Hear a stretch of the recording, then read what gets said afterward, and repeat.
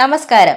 True stories by നീരജയുടെ പുതിയൊരു എപ്പിസോഡിലേക്ക് സ്വാഗതം. തുടക്കം തന്നെ പറഞ്ഞിരുന്നല്ലോ, നമ്മുടെ എപ്പിസോഡുകളിൽ ടോക്കിനാണ് പ്രാധാന്യം കൂടുതലെന്ന് പറയുന്നത്. ഇന്ന് നമ്മുടെ ടോക്കിൽ അതിഥികളില്ലാത്ത ഒരു ടോക്കാണ്. അതെ, ക്യാമറയ്ക്ക് പുറകിൽ മാത്രം നിന്നിരുന്ന സുജിത് വൈദ്യൻ ഇതാ ക്യാമറയുടെ പുറകിലേക്ക് വന്നിരിക്കുകയാണ്. ക്യാമറയുടെ മുന്നിലേക്ക് വന്നിരിക്കുകയാണ്. ഞാൻ നിങ്ങളുടെ സ്വന്തം സുജിത് വൈദ്യൻ. നമ്മൾ എന്തിനെ പറ്റിയാ സംസാരിക്കുന്നത്? കഴിഞ്ഞ ഒരാഴ്ച എല്ലാവരും ചർച്ച ചെയ്തൊരു വിഷയത്തെ പറ്റിയാണ് നമ്മൾ ഇന്ന് സംസാരിക്കുന്നത്. അതെ, ബിഗ് ബോസ് ഷോ. എന്താണ് ഈ ബിഗ് ബോസ്? 17 വ്യത്യസ്ത സ്വഭാവമുള്ള ആളുകളെ ഒരു ഐസൊലേറ്റഡ് ആയിട്ടുള്ള വീട്ടിൽ 100 ദിവസം അടച്ചിട്ട് 70ഓളം ക്യാമറയുടെ ചുവട്ടിൽ നിർത്തി അവരെ ഗെയിം കളിപ്പിക്കുക, അവരെ മൈൻഡ് ഗെയിം കളിപ്പിക്കുക, ഫിസിക്കൽ ഗെയിം കളിപ്പിക്കുക, അവരുടെ മൊത്തത്തിൽ അവരെ ഫിൽറ്റർ ചെയ്തെടുക്കുക എന്ന ഷോയാണ് ബിഗ് ബോസ് ഷോ എന്ന് പറയുന്നത്. അപ്പൊ നമ്മൾ വിചാരിക്കും ഈ ബിഗ് ബോസ് നമ്മുടെ ആണോ എന്ന്. അല്ല, ബിഗ് ബോസിന്റെ ഒറിജിൻ ഇന്ത്യയിലല്ല. എവിടെയാണെന്നറിയാവോ? ബിഗ് ബോസ് ഷോയ്ക്ക് ഒരു വലിയ ചരിത്രമുണ്ട്. നമ്മളിപ്പോൾ കാണുന്ന ബിഗ് ബോസ് അല്ലായിരുന്നു വിദേശ രാജ്യത്തെ ബിഗ് ബോസ്. ബിഗ് ബ്രദർ എന്ന പേരിലാണ് ബിഗ് ബോസ് ഷോ ആദ്യമായിട്ട് ലോകത്തിന്റെ മുന്നിൽ അവതരിപ്പിച്ചത്. അതെ, ബിഗ് ബ്രദർ നമ്മളെ എപ്പോഴും വാച്ച് ചെയ്തുകൊണ്ടിരിപ്പുണ്ട്. അതായത് 1999 ഡച്ച് റിയാലിറ്റി കോമ്പറ്റീഷനായിട്ട് നെതർലാൻഡ്സിലാണ് ആദ്യമായിട്ട് ബിഗ് ബ്രദർ ഷോ നമ്മുടെ എല്ലാവരുടെ മുന്നിലേക്കും എത്തിയത്. വ്യത്യസ്തരായ കുറച്ച് മനുഷ്യരെ ഒരു വീട്ടിൽ മറ്റൊരു വിധത്തിലുള്ള കമ്മ്യൂണിക്കേഷൻ അവർക്ക് പുറത്തു നിന്നോ അവർക്ക് ഫോണോ, അതായത് ഇന്റർനെറ്റ് ഒക്കെ ബൂമായി വരുന്ന കാലത്തായിരുന്നു ഈ ഷോ ആരംഭിച്ചത്. അപ്പം കമ്പ്യൂട്ടറായിട്ടോ അന്നത്തെ ടെലിഫോൺ സൗകര്യങ്ങളോ ഒന്നുമില്ലാതെ അവർ 17 പേര് മാത്രം. അന്ന് നമ്മളിപ്പോൾ ഈ കാണുന്ന പോലത്തെ ഇത്ര വലിയ ക്യാമറകളൊന്നും അല്ല, ഇതിങ്ങനെ റൗണ്ട് അടിച്ചിരുന്ന ക്യാമറകളായിരുന്നു. കുറെ ക്യാമറകൾ സ്റ്റാൻഡ് ബൈ ചെയ്തിട്ട് അതിനെ അങ്ങോട്ടും ഇങ്ങോട്ടും റൗണ്ട് ചെയ്ത് ഒക്കെ ആയിരുന്നു അവരെ നിരീക്ഷിച്ചു കൊണ്ടിരുന്നത്. ആദ്യമായിട്ട് നെതർലാൻഡ്സിലായിരുന്നു ഈ ഷോ എയർ ചെയ്തിരുന്നത്. അതിനുശേഷം അമേരിക്കയിലും ഓസ്ട്രേലിയയിലും അങ്ങനെയുള്ള രാജ്യങ്ങളിൽ ഈ ഷോ പ്രചാരത്തിലെത്തി മുന്നിലേക്ക് വന്നു. അപ്പോഴാണ് അത് വീണ്ടും ഇന്ത്യയിലേക്ക് വന്നു, നമ്മുടെ രാജ്യത്തേക്ക് വന്നു. ആദ്യം ഹിന്ദിയിൽ വന്നു, പിന്നെ റീജിയണൽ ലാംഗ്വേജസ് ആയ തമിഴ്, തെലുങ്ക്, കന്നഡ, ഏറ്റവും അവസാനം മലയാളത്തിൽ വന്നു. മലയാളത്തിൽ ഇപ്പം 4ാമത്തെ സീസണാണ്. നമുക്ക് മലയാളത്തിൽ ഒരു ഫുൾ ലെങ്ത് കാണാൻ പറ്റിയത് ആദ്യത്തെ സീസണായിരുന്നു, ഫസ്റ്റ്. ഈ ഷോ നമ്മള് വെറും ഒരു TV ഷോ മാത്രമല്ല, ജോർജ് ഓർവെൽ എന്ന് പറയുന്ന മഹാനായ ഒരു എഴുത്തുകാരന്റെ 1984 എന്ന കൃതിയെ ഇൻസ്പയർ ചെയ്ത് തുടങ്ങിയ ഒരു ഷോ ആണ്. ഈ ബുക്കിനെ പറ്റി പറയുമ്പോഴും ഒരു പ്രത്യേകതയുണ്ട്. 1949 എഴുതപ്പെട്ട കൃതിയാണ് ജോർജ് ഓർവെലിന്റെ 1984. അതെ, അന്നത്തെ കാലത്ത് നിന്ന് ടൈം ട്രാവൽ ചെയ്യുന്നത് പോലെ അദ്ദേഹം 1980കളിലേക്ക് എത്തുമ്പോൾ ലോകം എങ്ങനെ ആയിരിക്കുമെന്ന് അദ്ദേഹം അന്നേ എഴുതി. അതായത് നമ്മുടെ ഇന്ത്യക്ക് സ്വാതന്ത്ര്യം കിട്ടിയ ആ സമയത്ത് എഴുതിയൊരു കൃതിയാണ്. ഇന്ത്യ മാത്രമല്ല, ലോക രാഷ്ട്രങ്ങൾ നമ്മുടെ പൊളിറ്റിക്കൽ, അതായത് പാർട്ടിപരമായിട്ടുള്ള കാര്യങ്ങൾക്ക് കീഴിൽ അടിയറവ് പറഞ്ഞ് നമ്മളെല്ലാം ഒരു ചട്ടക്കൂടുകൾക്കുള്ളിൽ ഒതുങ്ങി ജീവിക്കേണ്ടി വരുമെന്ന് അന്നേ അദ്ദേഹം എഴുതി വെച്ചിരുന്നു. അങ്ങനെ വെച്ച് നോക്കുവാണെങ്കിൽ ഈ ഷോയ്ക്കും ആ ബുക്കിനും ഒരു ഇലുമിനാന്റി ഇല്ലേ എന്ന് എനിക്കൊരു സംശയമുണ്ട്. ഇനി നമുക്ക് നമ്മുടെ ഇപ്പോഴത്തെ മലയാളം ബിഗ് ബോസിന്റെ കാര്യങ്ങളിലേക്ക് കടക്കാം. നമ്മൾ അതിനെ പറ്റിയാണല്ലോ ചർച്ച ചെയ്യുന്നത്. കൂടുതൽ ഹിസ്റ്ററി ഒക്കെ പറഞ്ഞ് നിങ്ങളെ ബോറടിപ്പിക്കുന്നില്ല. ബിഗ് ബോസ് ഷോയുടെ ഏറ്റവും പ്രത്യേകത എന്ന് പറയുന്നത് എപ്പോഴും ഒരു കണ്ണ് നിങ്ങളെ കാണുന്നു എന്നാണ്. ഈ ഇടയ്ക്ക് കയറി ഞാൻ പറയാമെന്ന് വിചാരിക്കരുത്. ഈ ജോർജ് ഓർവെലിന്റെ പുസ്തകത്തിന്റെ കവർ പേജ് എന്ന് പറയുന്നതും ഒരു കണ്ണ് നിങ്ങളെ എപ്പോഴും കണ്ടുകൊണ്ടിരിക്കുന്നു എന്നാണ്. ആ ഒരു പ്രത്യേകതയാണ് നമ്മുടെ ബിഗ് ബ്രദർ ബിഗ് ബോസ് ഷോയ്ക്ക് ഉള്ളെന്ന് പറയുന്നത്. അതുപോലെ തന്നെ ഇന്ത്യയിൽ ആദ്യമായിട്ട് ഈ ഷോ ആരംഭിച്ചത് സോണി പിക്ചേഴ്സ് ചാനലിലായിരുന്നു, സോണിയുടെ ചാനലിലായിരുന്നു. അന്ന് അതിന്റെ ആദ്യത്തെ അവതാരകൻ എന്ന് പറയുന്നത് അർഷദ് വർഷി എന്ന് പറയുന്ന അവതാരകനായിരുന്നു നമ്മുടെ സോണി ചാനലിൽ ബിഗ് ബോസ് ഷോ ആരംഭിച്ചപ്പോൾ. അതിനുശേഷം ശില്പ ഷെട്ടിയാണ് ഇതിന്റെ ഹോസ്റ്റ് ആയിട്ട് നിന്നത്. അതിനുശേഷമാണ് ഇന്ത്യക്കാർ ഏറ്റവും കൂടുതൽ ഈ ഷോ കണ്ടു തുടങ്ങിയത്. ഇതിന്റെ പ്രധാനപ്പെട്ട ഒരു പ്രത്യേകത എന്ന് പറയുന്നത് നെതർലാൻഡ്സിൽ ആദ്യമായിട്ട് ഈ ഷോ ചെയ്തു തുടങ്ങിയപ്പോൾ സാധാരണക്കാരായിരുന്നു. ഇതിൽ 17 വ്യത്യസ്തരായ സാധാരണക്കാരെ സൈക്കോളജിസ്റ്റുകളൊക്കെ ഇന്റർവ്യൂ ചെയ്തതിനു ശേഷമാണ് ഈ ഷോയിലേക്ക് ഉൾപ്പെടുത്തിയിരുന്നത്. പിന്നീടാണ് സെലിബ്രിറ്റികൾ ഈ ഷോയിൽ വന്നു തുടങ്ങിയത്. അതിനുശേഷമാണ് വൻ പ്രചാരം ഉണ്ടായത്. ആ ഒരു ചൂട് പിടിച്ചാണ് ഇന്ത്യയിലും ആരംഭിച്ചത്. സെലിബ്രിറ്റികളെ വെച്ച് തന്നെയായിരുന്നു ആദ്യത്തെ ബിഗ് ബോസ് ഷോയും വന്നിരുന്നത്. അപ്പൊ നമ്മൾ മലയാളത്തിലേക്ക് വന്നു കഴിഞ്ഞാൽ നമുക്ക് സെക്കൻഡ് സീസണും തേർഡ് സീസണും കോവിഡിന്റെ പശ്ചാത്തലത്തിൽ അത് പരാജയപ്പെട്ടു പോയി. പിന്നീടാണ് ഇപ്പം 4th സീസൺ വന്നിരിക്കുന്നത്. 4th സീസൺ ഓൾമോസ്റ്റ് 70 ദിവസം കഴിഞ്ഞപ്പോഴാണ് ശരിക്കും അതിന്റെ ഒരു യഥാർത്ഥ തലത്തിലേക്ക്, ബിഗ് ബോസ് എന്താണോ ഉദ്ദേശിക്കുന്നത് അതിന്റെ യഥാർത്ഥ തലത്തിലേക്ക് ആ ഷോ വന്നത്. അതെ, 70 ദിവസങ്ങൾക്ക് ശേഷമാണ് നമ്മൾ ശരിക്കും പറഞ്ഞ യഥാർത്ഥ ഗെയിം കണ്ടു തുടങ്ങിയത്. അതെന്താണെന്ന് ചോദിച്ചു കഴിഞ്ഞാൽ എല്ലാ ബിഗ് ബോസ് ഷോയ്ക്കുമുണ്ട് എപ്പോഴും ഒരു വില്ലനും ഒരു ഏഗനിസ്റ്റ് ആയിട്ട് നിൽക്കുന്ന ആളുകളും എപ്പോഴും നമ്മൾ കണ്ടുവരുന്ന ആദ്യത്തെ ബിഗ് ബോസ് മുതലേ ഉണ്ടായിരുന്നു. അങ്ങനെ തന്നെയാണ് അവരുടെ ആ ഷോയുടെ പിന്നിലുള്ള ആൾക്കാരും ആളുകളെ തിരഞ്ഞെടുക്കുമ്പോൾ വ്യത്യസ്തമായ സ്വഭാവ രീതികളുള്ള ആളുകൾ, ചിലർ കുറച്ച് ഡോമിനേറ്റ് ആയിട്ട് നിൽക്കുന്നു, കുറച്ച് കളിൽ സപ്രസ് ചെയ്ത് സഹിച്ച് താഴ്ന്നു നിൽക്കുന്ന ആൾക്കാരും, അങ്ങനെ കുറച്ച് ഇടകലർന്ന ആൾക്കാരെയാണ് എപ്പോഴും ഈ ഷോയിലേക്ക് അവർ തിരഞ്ഞെടുക്കുന്നത്. ഏഷ്യാനെറ്റ് എന്ന് പറയുന്നത് ഒരു മലയാളികളുടെ ചാനലാണെങ്കിൽ പോലും നിങ്ങൾ മനസ്സിലാക്കേണ്ട ഒരു കാര്യം, ഇപ്പോൾ അത് ലീഡ് ചെയ്യുന്നത് നമ്മുടെ ഏഷ്യാനെറ്റ് ന്യൂസ് ഹെഡ് ചെയ്യുന്ന പോലത്തെ അല്ല, സ്റ്റാറിൻ്റെ അണ്ടറിൽ വരുന്ന ഒരു ചാനലാണ്. അപ്പോൾ സ്റ്റാറിൻ്റെ അവരുടെ ഡിസിഷൻസ് ഒക്കെയാണ് ഇതിലേക്ക് ഇംപ്ലിമെൻ്റ് ചെയ്യുന്നത്. മലയാളി സ്ഥിരം കണ്ട് പരിചയമില്ലാത്ത പലതരത്തിലുള്ള സെക്ഷൽ ഓറിയൻറ്റേഷനുള്ള ആൾക്കാർ ഈ ഷോയിലേക്ക് വരുന്നത് എനിക്ക് ഭയങ്കരമായ സന്തോഷം തോന്നി. മലയാളികൾക്കിടയിലേക്ക് അങ്ങനെ ഒരു കാഴ്ചപ്പാട് കൊണ്ടുവരാൻ ധൈര്യം കാണിച്ചു ഈ ചാനൽ. ഷോ തുടങ്ങിയതിന് ശേഷം രണ്ടാമത്തെ സീസണിലായിരുന്നു അഞ്ജലി അമീർ എന്ന് പറയുന്ന ട്രാൻസ്ജെൻഡർ, അതായത് LGBT എന്ന് പറയുന്ന സംഘടനയെ പ്രതിനിധീകരിച്ചുകൊണ്ട് ഒരാൾ വന്നിരുന്നത്. പക്ഷെ ആ കുട്ടിക്ക് ആരോഗ്യപരമായ പ്രശ്നങ്ങൾ കാരണം ആ ഷോ പൂർത്തിയാക്കാതെ മടങ്ങിപ്പോവുകയായിരുന്നു. എന്നാൽ സീസൺ 4 ട്രെയിലർ വന്നു തുടങ്ങിയപ്പോൾ തന്നെ എല്ലാ മേഖലയിൽ നിന്നും ആൾക്കാരുണ്ടാകുമെന്നുള്ള സൂചന ശ്രീ മോഹൻലാൽ നമുക്ക് തരുന്നുണ്ടായിരുന്നു.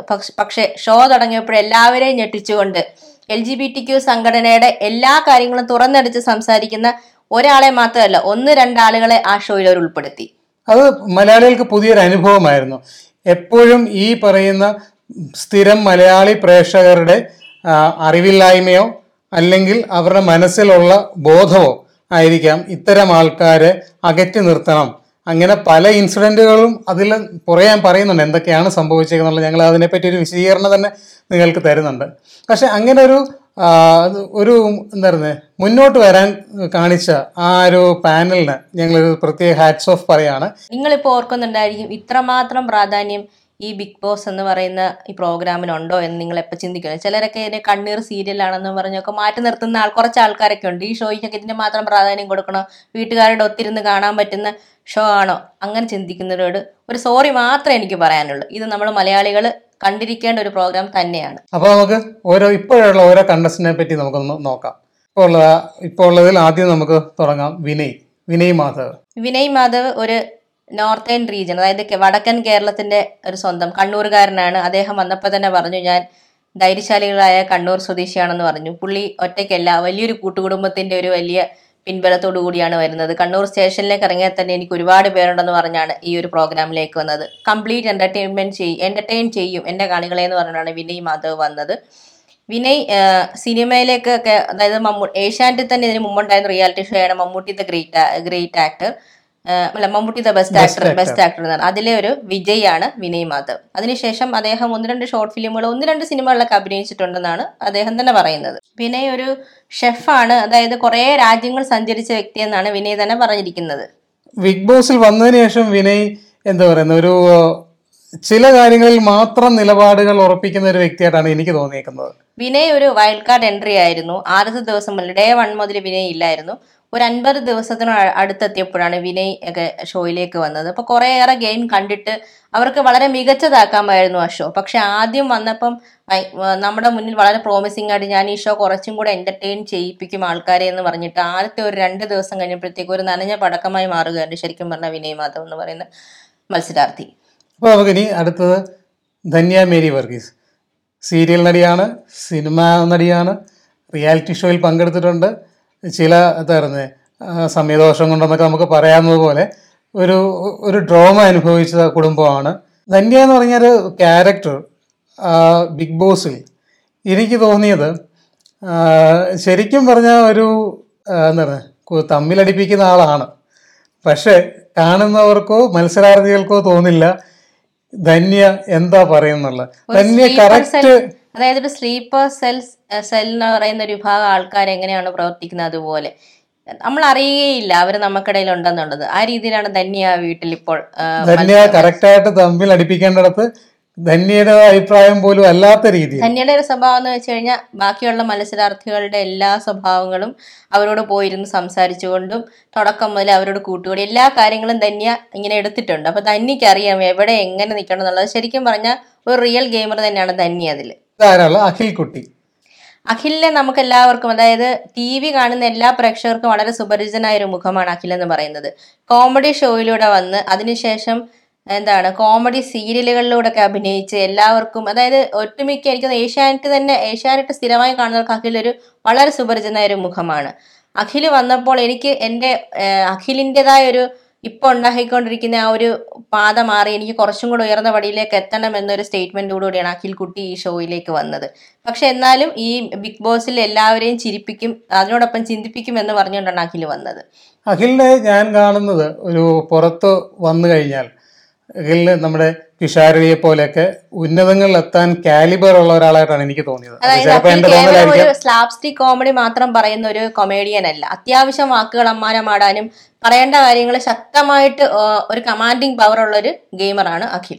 അടുത്തത് നമ്മുടെ സൂരജിനെ എല്ലാവർക്കും അറിയാം. സൂരജ് എനിക്ക് തോന്നുന്നു കോളേജ് കലോത്സവങ്ങളിൽ കൂടിയാണ് പത്രങ്ങളിൽ സൂരജിന്റെ മുഖം ആദ്യമായിട്ട് നമ്മൾ എല്ലാവരും കണ്ടത്. അതിനുശേഷം ചാനലുകളിലെ കോമഡി റിയാലിറ്റി ഷോകളിലൂടെ സൂരജ് വന്നു. അതിനുശേഷം സൂരജിന്റെ ലൈഫിലെ ഏറ്റവും വലിയൊരു അച്ചീവ്മെന്റ് ആയിരുന്നു ആൻഡ്രോയിഡ് കുഞ്ഞപ്പൻ എന്ന് പറഞ്ഞ സിനിമയിലെ മുഖമില്ലാതെ അഭിനയിച്ച ആദ്യത്തെ നടൻ എന്നൊക്കെ നമുക്ക് പറയാം. അതിൽ റോബോട്ടായിട്ട് മുഴുനീളം സൂരജ് അഭിനയിച്ചിട്ടുണ്ട്. പക്ഷെ സൂരജ് ആ സിനിമ റിലീസായതിനു ശേഷം ഒരാഴ്ചക്ക് ശേഷമാണ് സൂരജ് ആണെന്ന് ആ സിനിമയുടെ ക്രൂ തന്നെ പുറത്തു വിടുന്ന റോബോട്ട്. സൂരജ് ഇതില് വളരെ മറ്റ് കണ്ടസ്റ്റന്റുകളുടെ പ്രോബ്ലമാണ്. അവനെ ഒരു കുട്ടിയായിട്ടാണ് കാണുന്നത്. ആക്ച്വലി അതിന്റെ ആവശ്യമില്ല.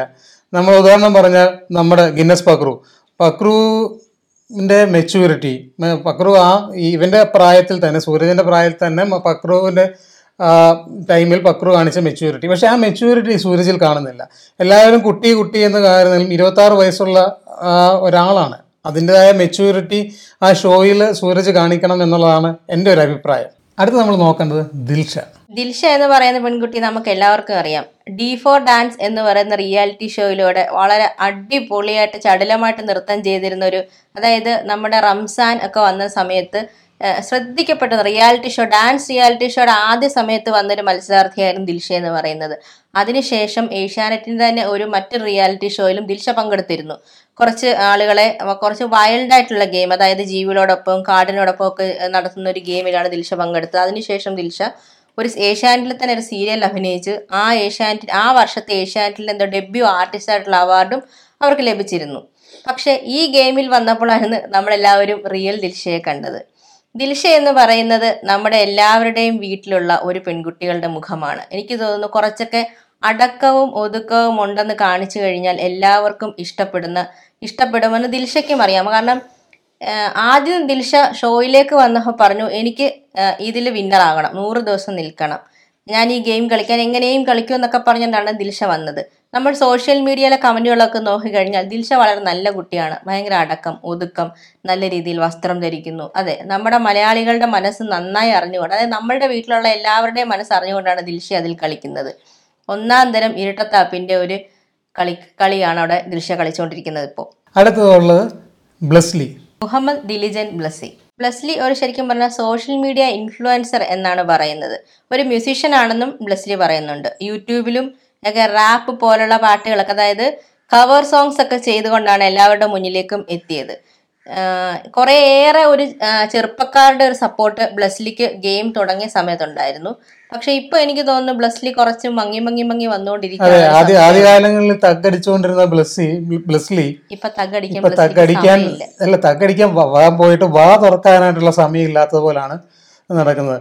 അടുത്തതുള്ളത് ആരാണ് ഇനിയുള്ളത്? റിയാസ് സലീം എന്നൊരു വ്യക്തിയെ, അതായത് എനിക്ക് തോന്നുന്നില്ല ഒരുപാട് പേർക്ക് അറിയാമെന്ന്. ഞാൻ പോലും ആ ഷോയിലേക്ക് വന്നതിന് ശേഷമാണ് റിയാസ് സലീം എന്ന വ്യക്തിയെ ഇൻസ്റ്റാഗ്രാം പേജിൽ സെർച്ച് ചെയ്തത്. ഇപ്പൊ എൻ്റെ അറിവ് കുറവ് കൊണ്ടായിരിക്കാം റിയാസ് സലീം എന്ന വ്യക്തി ഇതിനു മുമ്പ് റിയാസ് സലീം പോലും പറയുന്നില്ല ഞാൻ ഇന്ന മേഖലകൾ കൈവച്ചിട്ടുണ്ട്, ഒന്നും പറഞ്ഞിട്ടില്ല. ഞാൻ ഇന്ന സോഷ്യൽ മീഡിയയിൽ നിന്ന് ചെയ്തു അത് ചെയ്തു എന്ന് പറയുന്നില്ല. പക്ഷെ ഏഷ്യാനെറ്റ് തന്നെ സോഷ്യൽ മീഡിയ ഇൻഫ്ലുവൻസർ എന്നൊരു കാറ്റഗറിയിലാണ് റിയാസ് സലീമിനെ മത്സരിപ്പിക്കുന്നത്. റിയാസ് വന്ന സമയത്ത് ആദ്യകാലങ്ങളിൽ റിയാസിന് ഇൻസ്റ്റാഗ്രാം ഞാൻ നോക്കിയിരുന്നു. അന്ന് ഇൻസ്റ്റാഗ്രാം ഉണ്ടായിരുന്നു. അൺഫോർച്ചുനേറ്റ്ലി ഇപ്പൊ റിയാസിന്റെ ഇൻസ്റ്റാഗ്രാം ഐഡീസ് ഒന്നും കാണാനില്ല.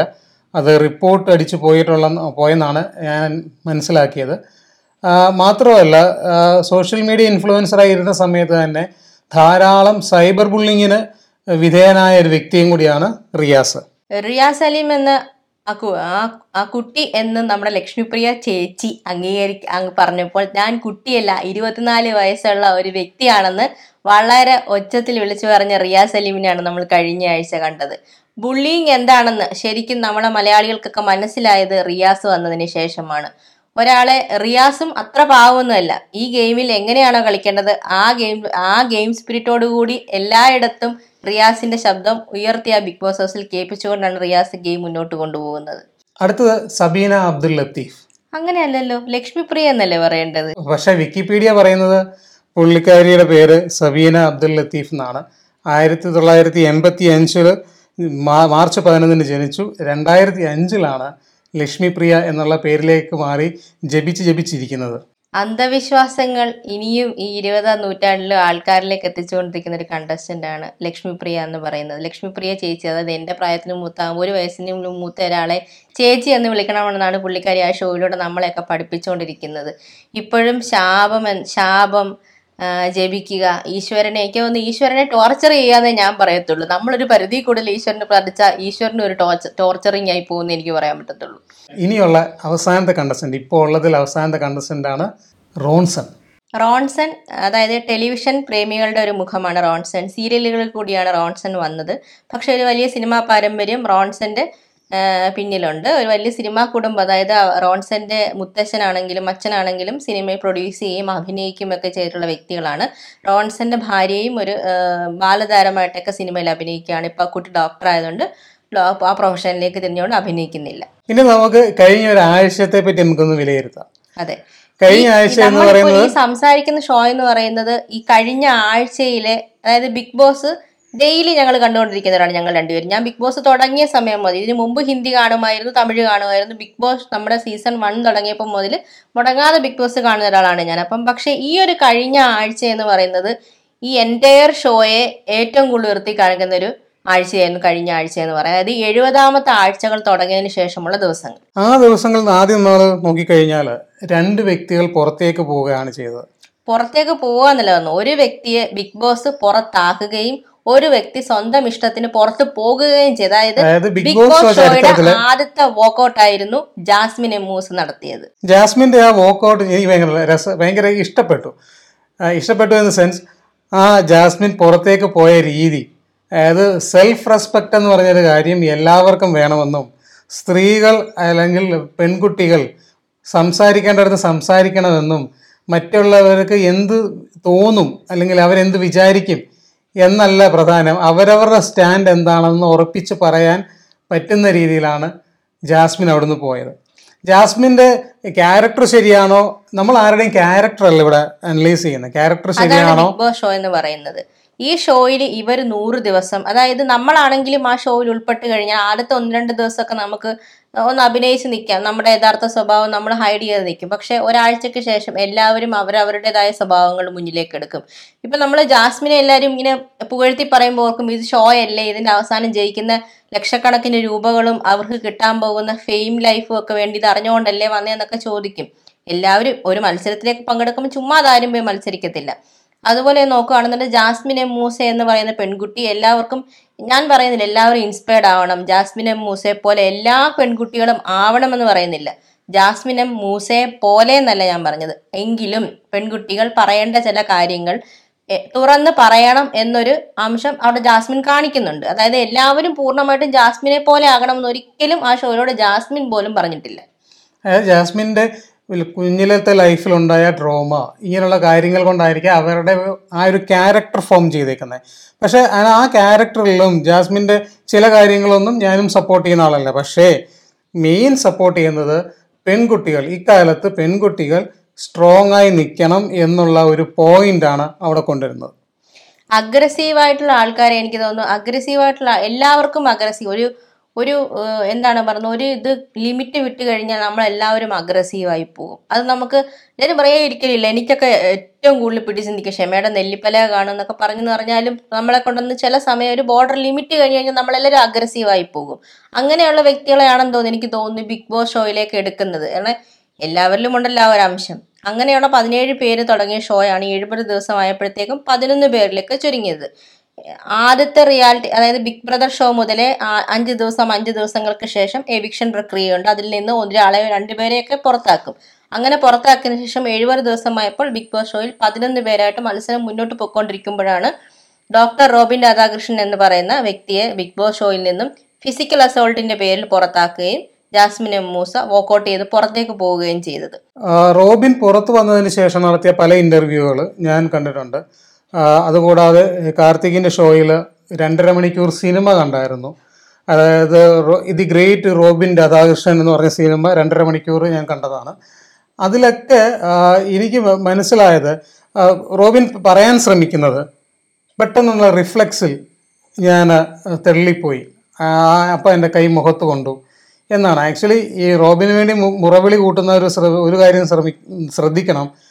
ഓരോ ഗെയിമിനും ഓരോ ഫോമാറ്റ് ഉണ്ടാവും, ഓരോ നിയമങ്ങളുണ്ടാവും. ബിഗ് ബോസ് ഷോയ്ക്ക് പ്രധാനമായിട്ടും ഒരു ഫോമാറ്റ് ഉണ്ട്, അതിൽ ഒരുപാട് നിയമങ്ങളുണ്ട്. അവിടുത്തെ പ്രോപ്പർട്ടികളൊന്നും ഈ മത്സരാർത്ഥികൾ പെട്ടെന്നുണ്ടാവാൻ ദേഷ്യത്തിലോ പ്രകോപനത്തിലോ നശിപ്പിക്കരുത്. അതുപോലെ മറ്റ് മത്സരാർത്ഥികളെ കയ്യേറ്റം ചെയ്യാൻ പാടില്ല. ഒരു സൗഹൃദപരമായ രീതിയിൽ പിടിച്ചു തള്ളലോ നുള്ളലോ അതൊക്കെ നടക്കും. പക്ഷെ ഈ ഗെയിം ഷോയുടെ ഇടയിൽ അവർക്ക് ദേഹം ഉപദ്രവിക്കുന്ന രീതിയിലുള്ള, അതായത് മാനസികമായിട്ട് പോലും അവരെ ഹേർട്ട് ചെയ്യുന്ന രീതിയിൽ ഉപദ്രവിക്കരുത്. അങ്ങനെ ഒരുപാട് നിയമങ്ങൾ, ഒരുപാട് കോൺട്രാക്റ്റുകൾ, 1, 2, 3 ഇന്റർവ്യൂകൾ അവരെ എടുത്തതിന് ശേഷമാണ് ഈ ഷോയിലേക്ക് നമ്മുടെ മുന്നിലേക്ക് അവരെ ഓരോരുത്തരെയും അവതരിപ്പിക്കുന്നത്. ഇതൊക്കെ അറിഞ്ഞതുകൊണ്ടാണ് ആ ഷോയിൽ വരുന്നതും. റോബിൻ വന്ന സമയം തൊട്ടേ അഗ്രസീവ് ആയിരുന്നു, എല്ലാവർക്കും ഇഷ്ടമായിരുന്നു അവന്റെ പ്രകടനം. ഒരു ഡൊമൈൻ ക്യാരക്ടർ ആയിരുന്നു റോബിൻ ഞാൻ പറയും. ഒരു എന്തായിരുന്നു പറയുന്നത്, അതിന് പറയുന്നത് നമ്മളൊരു കറക്റ്റ് വേർഡ് എന്ന് പറഞ്ഞു കഴിഞ്ഞാൽ പുള്ളി കുറച്ച് പാട്രിയാർക്കി കൂടുതൽ ഉള്ള ഒരാള്, ബ്ലഡിൽ കൂടുതലുള്ള ഒരു വ്യക്തിയാണ്.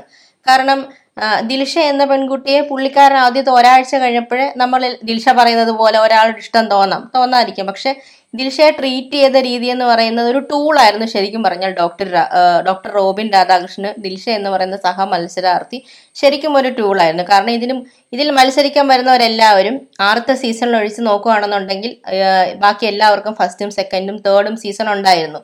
ഇതിലൊക്കെ ഒരു ലവ് ട്രാക്ക് മുന്നോട്ട് കൊണ്ടുപോയാൽ ശരിക്കും ഒരു സ്ക്രീൻ ടൈം കിട്ടുമെന്നുള്ള കാര്യം ഡോക്ടർ റോബിൻ രാധാകൃഷ്ണൻ ഭയങ്കര ക്ലവർ ആണെന്നാണ് പുള്ളി തന്നെ പറയുന്നത്. ആയിരിക്കാം, അല്ലെന്ന് ഞാൻ പറയുന്നില്ല. അങ്ങനെയാണെന്നുണ്ടെങ്കിൽ അരച്ച് കലഹി കുടിച്ച് പഠിച്ചിട്ടായിരിക്കും ഈ ഷോയിലൊക്കെ ആള് വന്നത്. അപ്പൊ ഇങ്ങനെയൊക്കെയുള്ള കാര്യങ്ങൾ ലവ് ട്രാക്കിലേക്കാണ് ആദ്യം പുള്ളി പിടിച്ചത്. പക്ഷെ ദിൽഷ അതിനൊന്നും ആദ്യം ഇല്ല ഞാൻ നീ എന്റെ ഫ്രണ്ടാണെന്ന് പറയുമെങ്കിലും പുള്ളി ആ ട്രാക്ക് ഇങ്ങനെ മുന്നോട്ട് കൊണ്ടുപോകാൻ പോയി. ഇപ്പൊ നമ്മൾ പറഞ്ഞു വന്നത് റിയാക്ഷൻ ആണ്, പെട്ടെന്നുള്ള റിഫ്ലെക്സിൽ സംഭവിച്ചു എന്നുള്ളതാണ്. ഈ എന്താണ് പെട്ടെന്നുള്ള റിഫ്ലെക്സിൽ? ഒരു ആൺകുട്ടിയുടെ കയ്യിൽ, ഒരാണിനെ, ഇപ്പം ഞാൻ ഒരാണിനെ പെട്ടെന്ന് ഇങ്ങനെ കയറി പിടിക്കുന്നു, ഒരാളുടെ കയ്യിൽ പിടിക്കുന്നു, അല്ലെങ്കിൽ എൻ്റെ കയ്യിൽ പിടിക്കുന്നു, എനിക്ക് അവിടെ റിഫ്ലെക്സ് ഉണ്ടാവത്തില്ല. അത് എല്ലാവർക്കും മനസ്സിലാകുന്ന കാര്യമാണ്. പക്ഷെ ഒരു പെൺകുട്ടിയുടെ കയ്യിൽ ഒരു ആൺകുട്ടി പെട്ടെന്ന് പിടിച്ചാൽ റിഫ്ലെക്സ് ഉണ്ടാവും. അതേപോലെ ഞാനൊരു ഇൻസിഡന്റ് പറയാം. ഞാൻ ട്രിവാൻഡ്രത്തുണ്ടായിരുന്ന സമയത്ത് ഒരിക്കൽ മാനവീയം വീതിയിൽ, നിങ്ങൾക്കറിയാമല്ലോ മാനവീയം വീതി, അവിടെ ചായ കുടിച്ചുകൊണ്ടിരുന്നപ്പോൾ സമയത്ത് അവിടെ പലതരത്തിലുള്ള സെക്സ് ഓറിയന്റേഷനുള്ള ആൾക്കാർ എത്തിയിട്ടുണ്ട്. അവിടെ വന്ന് ചായ കുടിക്കുന്നുണ്ട്, അവരവിടെ കൂട്ടം കൂടുന്നുണ്ട്. അതിൽ ഒരു ട്രാൻസ്ജെൻഡർ ഒരാളുടെ കയ്യിൽ പിടിച്ചപ്പോൾ, ഒരാണിൻ്റെ കയ്യിൽ പിടിച്ചപ്പോൾ പെട്ടെന്നുണ്ടായ റിഫ്ലെക്സ് ഞാൻ കണ്ടത് അവരുടെ മുഖത്തടിച്ച് തെള്ളി മാറ്റുകയാണ് ചെയ്തത്. അതിന് ഏറ്റവും വലിയ ഉദാഹരണങ്ങൾ എന്ന് പറയുന്നത് റോബിനെ സപ്പോർട്ട് ചെയ്തുകൊണ്ട് വന്ന വീഡിയോകൾ. നമ്മുടെ റിയാസിനെ കുണ്ടൻ എന്ന് വരെ വിളിച്ച് അധിക്ഷേപിക്കുന്ന വീഡിയോകളാണ് പുറത്തു വന്നേക്കുന്നത്. അപ്പം എൻ്റെ ക്യാരക്ടർ എന്നെ ഇഷ്ടപ്പെടണമെങ്കിൽ, നിങ്ങൾക്ക് എന്നെ ഇഷ്ടപ്പെടണമെങ്കിൽ എൻ്റെ ക്യാരക്ടർ നിങ്ങളുമായിട്ട് മാച്ച് ചെയ്യുന്നുണ്ടാവും. നിങ്ങളുടെ പല ക്യാരക്ടേഴ്സും ഞാൻ അതേപോലെ ആണെന്ന് തോന്നുമ്പോഴാണ്. ഇത്രമാത്രം ഞാൻ ഈ ഇൻസിഡൻറ്റിനെ പറ്റി പറയുന്നുള്ളൂ. ഈ വ്യക്തിയെ പറ്റി കൂടുതൽ പറഞ്ഞ് പുകഴ്ത്താനൊന്നും ഞാൻ ഇല്ലാത്തത് കൊണ്ട് നമുക്ക് ബിഗ് ബോസിൻ്റെ അകത്തേക്ക് പോകാം. ശരിക്കും പറഞ്ഞു കഴിഞ്ഞാൽ മലയാളികൾ ഇന്ന് വരെ കണ്ടിട്ടില്ലാത്ത ഒരു ഷോ ആയിരുന്നു സീസൺ 4 എന്ന് പറയുന്നത്. ആദ്യമേ ഞാൻ പറഞ്ഞല്ലോ, LGBTQIA+ എന്ന് പറയുന്ന അവർക്ക് മാത്രം ഇമ്പോർട്ടൻസ് കൊടുക്കുന്നു എന്ന് ഞാൻ പറയുന്നില്ല. അവരെന്താണ്, അവരെങ്ങനെയാണെന്ന് നമുക്ക് മനസ്സിലാകാൻ വേണ്ടി. എന്താണ് ഈ LGBTQ എന്ന് പറയുന്നത് എന്ന് പോലും മലയാളികൾ ഇതുവരെ പഠിച്ചിട്ടുണ്ടെന്ന് എനിക്ക് തോന്നുന്നില്ല. മലയാളികളെന്നല്ല, അതിലുള്ള ഒരു മത്സരം എനിക്ക് തോന്നുന്നു 1-2 മത്സരാർത്ഥികൾക്ക് പോലും എന്താണെന്ന് അതിന്റെ ഫുൾ ഫോം എന്താണ്, L എന്താണ്, G എന്താണ്, B എന്താണെന്ന് പോലും അറിയാൻ പറ്റാത്ത ശരിക്കും പറഞ്ഞാൽ നമ്മൾ പൊതുവായിട്ടുള്ള ആൾക്കാരുടെ മനസ്സിനെയാണ് അവിടെ കാണുന്നത്. ഇപ്പൊ ഞാൻ സംസാരിക്കുമ്പോൾ പോലും അവർക്ക് കൂടുതൽ പ്രാധാന്യം കൊടുക്കുക എന്ന് പറയുന്നത് അവർ സ്പെഷ്യലായിട്ടോ അവര് ഒരു എന്താണ് പറയുന്നത് അവശരോ എന്ന രീതിയിലല്ല, നമ്മളെ അവരെ മനസ്സിലാക്കി തരിക എന്നുള്ള ഒരു പ്രാധാന്യത്തോടു കൂടി അവരെ സമൂഹത്തിൽ നിന്ന് മാറ്റി നിർത്തേണ്ട ആൾക്കാരല്ല, അവർക്കും പ്രാധാന്യമുണ്ട് എന്ന് മുൻനിർത്തിക്കൊണ്ടാണ് അങ്ങനെയുള്ള കുറച്ച് അതിന് ഏറ്റവും ഉദാഹരണം നമ്മൾ പറഞ്ഞു കഴിഞ്ഞാല് നമ്മുടെ ഈ ചാനലിൽ തന്നെ നേരത്തെ ഇന്റർവ്യൂവിൽ വന്ന റോജയുടെ ഹസ്ബൻഡ് അനില് ഈ പറയുന്ന ആൾക്കാർക്ക് വേണ്ടി ജീവിതം മാറ്റി വെച്ചേക്കുന്ന എന്താ പറയുന്നത് ഒരു സാമൂഹ്യ പ്രവർത്തകനാണ്. പണ്ട് കാലങ്ങളിൽ ഈ ജാതി വ്യവസ്ഥയിൽ SC/ST ആൾക്കാരെ എങ്ങനെയാണോ കണ്ടുകൊണ്ടിരുന്നത് അതേ കാഴ്ചപ്പാട് തന്നെയാണ് ഇപ്പൊ ഈ പറയുന്ന ട്രാൻസ്മെൻ ആണെങ്കിലും ട്രാൻസ് വുമൺ ആണെങ്കിലും ലെസ്ബിയൻ ആണെങ്കിലും ഇവരെയൊക്കെ ഗേ ആണെങ്കിലും മറ്റ് ഈ പറയുന്ന ഓറിയന്റേഷൻ ഉള്ള ആൾക്കാരെയൊക്കെ കാണുന്നു. ഓറിയന്റേഷനുകളിൽ അതായത് നമ്മളിൽ നിന്നും വ്യത്യസ്ത, അതായത് പൊതുവിൽ നമ്മൾ ആൺ പെൺ എന്ന് പറയുന്നതിൽ നിന്ന് വ്യത്യസ്തമായ സെക്സ് ഓറിയന്റേഷൻ ഉള്ള ആളുകളെ നമ്മൾ ഇന്നും എന്തോ ഒരു രോഗം, അതായത് എന്തോ ഒരു ഒരു മരുന്ന് കണ്ടുപിടിക്കപ്പെട്ടില്ലാത്ത രോഗം ബാധിച്ചിട്ടുള്ള ആൾക്കാരെ പോലെയാണ് ഇപ്പോഴും പലരും നമ്മളവരെ ട്രീറ്റ് ചെയ്യുന്നത്. അതുകൊണ്ട് മാത്രമാണ് പ്രാധാന്യമുണ്ടോ എന്ന് കാണിക്കാൻ വേണ്ടി തന്നെ ആയിരിക്കാമല്ലോ ഏഷ്യാനെറ്റ് എന്ന് പറയുന്ന ഇത്രയും വലിയൊരു ചാനൽ അവരെയും കൂടെ ഈ ഷോയിൽ ഉൾപ്പെടുത്തി സാധാരണക്കാർക്കൊപ്പം സാധാരണക്കാരെ പോലെ തന്നെ ട്രീറ്റ് ചെയ്ത് ഈ മത്സരത്തിൽ പങ്കെടുപ്പിച്ചിരിക്കുന്നത്. പക്ഷെ അതിൽ പല സഹ മത്സരാർത്ഥികൾക്ക് പോലും അവരോടുള്ള മെന്റാലിറ്റി എന്താണെന്ന് നമ്മളെല്ലാവരും ഈ ഒരാഴ്ച കണ്ടതാണ്. ഈ ആഴ്ച തുടക്കം മുതലേ കണ്ടതാണ്. പക്ഷെ അതിന്റെ ഒരു എക്സ്ട്രീം ആയിരുന്നു ഈ ഒരാഴ്ച സംഭവിച്ചത്. ഈ ആഴ്ചയിലെ തുടക്കം നോക്കിക്കഴിഞ്ഞാൽ ആദ്യം വരുന്നത് വീക്ക്ലി ടാസ്കിൽ കോൾ സെന്ററും അതേപോലെ കോൾ ചെയ്യുന്ന ആൾക്കാരും, അതായത് കസ്റ്റമറും കോൾ സെന്ററും. അപ്പം ബിഗ് ബോസ് തന്നെ പറയുന്നുണ്ട് നിങ്ങൾക്ക് ഏത് വിധേനയും പ്രൊവോക്ക് ചെയ്യാം. ആ പ്രൊവോക്ക് ചെയ്യുന്നതിന് ഗെയിമായിട്ട് തന്നെ കാണണം. പക്ഷെ നമ്മൾ എന്താ കണ്ടത് അതിനകത്തില്? ഗെയിമായിട്ട് എത്ര പേര് എടുത്തിട്ടുണ്ട്? പേഴ്സണൽ ഗ്രഡ്ജ് വെച്ചുകൊണ്ടാണ് എല്ലാ മത്സരാർത്ഥികളും, അതായത് ഈ ഡോക്ടർ റോബിൻ രാധാകൃഷ്ണൻ എന്ന് പറയുന്ന മത്സരാർത്ഥിയുടെ പുറത്താക്കലും ജാസ്മിൻ മൂസയുടെ വാക്കൗട്ടും ഇതിൽ ഈ ഒരാഴ്ചയെ നന്നായി പ്രതിഫലിച്ചു എന്ന് തന്നെ പറയാം. കാരണം എല്ലാവരും ശരിയാണ്, നമ്മളൊരിടത്ത് ഇപ്പം നമ്മളൊരു ക്ലാസ് റൂമിൽ തന്നെ ആണെങ്കിലും ചിലപ്പം 1, 2, 3 ഗ്രൂപ്പുകൾ കാണും. അതേപോലെ തന്നെയാണ് ബിഗ് ബോസ് ഹൗസുകളിലെ ഹൗസ് മേറ്റ്സിന്റെ സ്വഭാവം എന്ന് പറയുന്നത്. അവർക്ക് തോന്നുന്ന കുറച്ച് ആളുകൾ അവരൊരു ഗ്രൂപ്പായിട്ട് നിന്ന് ആ വീടിന്റെ പല പല സൈഡുകളിൽ നിന്ന് സംസാരിക്കും. അത് സ്വാഭാവികമായിട്ടുള്ള കാര്യമാണ്. അവർ ഗ്രൂപ്പിലെന്ന് പറഞ്ഞാലും കാണുന്ന എനിക്ക് പലപ്പോഴും പല ഗ്രൂപ്പുകൾ ഉള്ളതായിട്ട് തോന്നി. ആ ഗ്രൂപ്പുകൾ വളരെ ശക്തമായിട്ട് ഈ ഒരാഴ്ച അതായത് പുറത്തേക്ക് വന്നു എന്ന് തന്നെ പറയാം. റോബിന് വേണ്ടി ഞങ്ങൾ ഇനി ഇവിടെ കളിക്കുമെന്ന് പറയുന്ന ദിൽഷയെയും ബ്ലസ്ലിയെയും നമ്മൾ കണ്ടു. അതേപോലെ തന്നെ അതിനൊരു എന്താ പറയുന്നത് എരുതിയിൽ എണ്ണ ഒഴിക്കുന്നത് പോലെ ലക്ഷ്മി പ്രിയയും അവരുടെ കൂടി ഈ ഇൻസിഡന്റ് ഉണ്ടായ ആ വീക്ക്ലി ടാസ്ക് ഉണ്ടല്ലോ, അതിൽ തന്നെ ലക്ഷ്മി പ്രിയ, ധന്യ,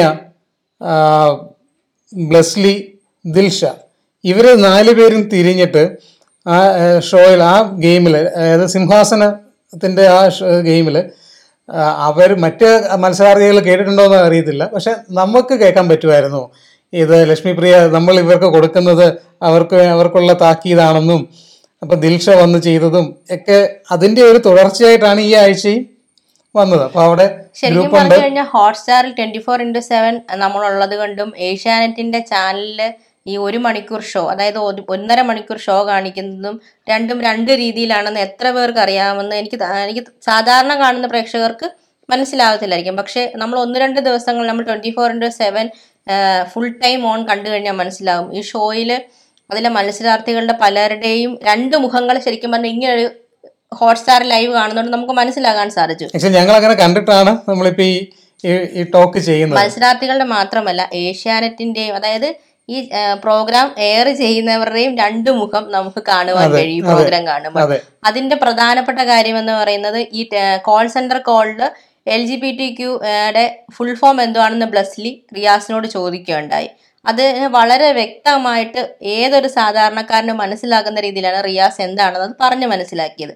അതിനുശേഷം അതായത് ആ ഒരു ടാസ്ക് ആ സമയത്ത് എൻഡ് ചെയ്തതിനു ശേഷം ഇവരെല്ലാം അങ്ങോട്ടും ഇങ്ങോട്ടും മാറി എന്ന് ചർച്ച ചെയ്തപ്പോൾ റിയാസ് അലീം എന്ന വ്യക്തി എന്താണെന്നുള്ളത് നമുക്ക് എല്ലാവർക്കും മനസ്സിലായി.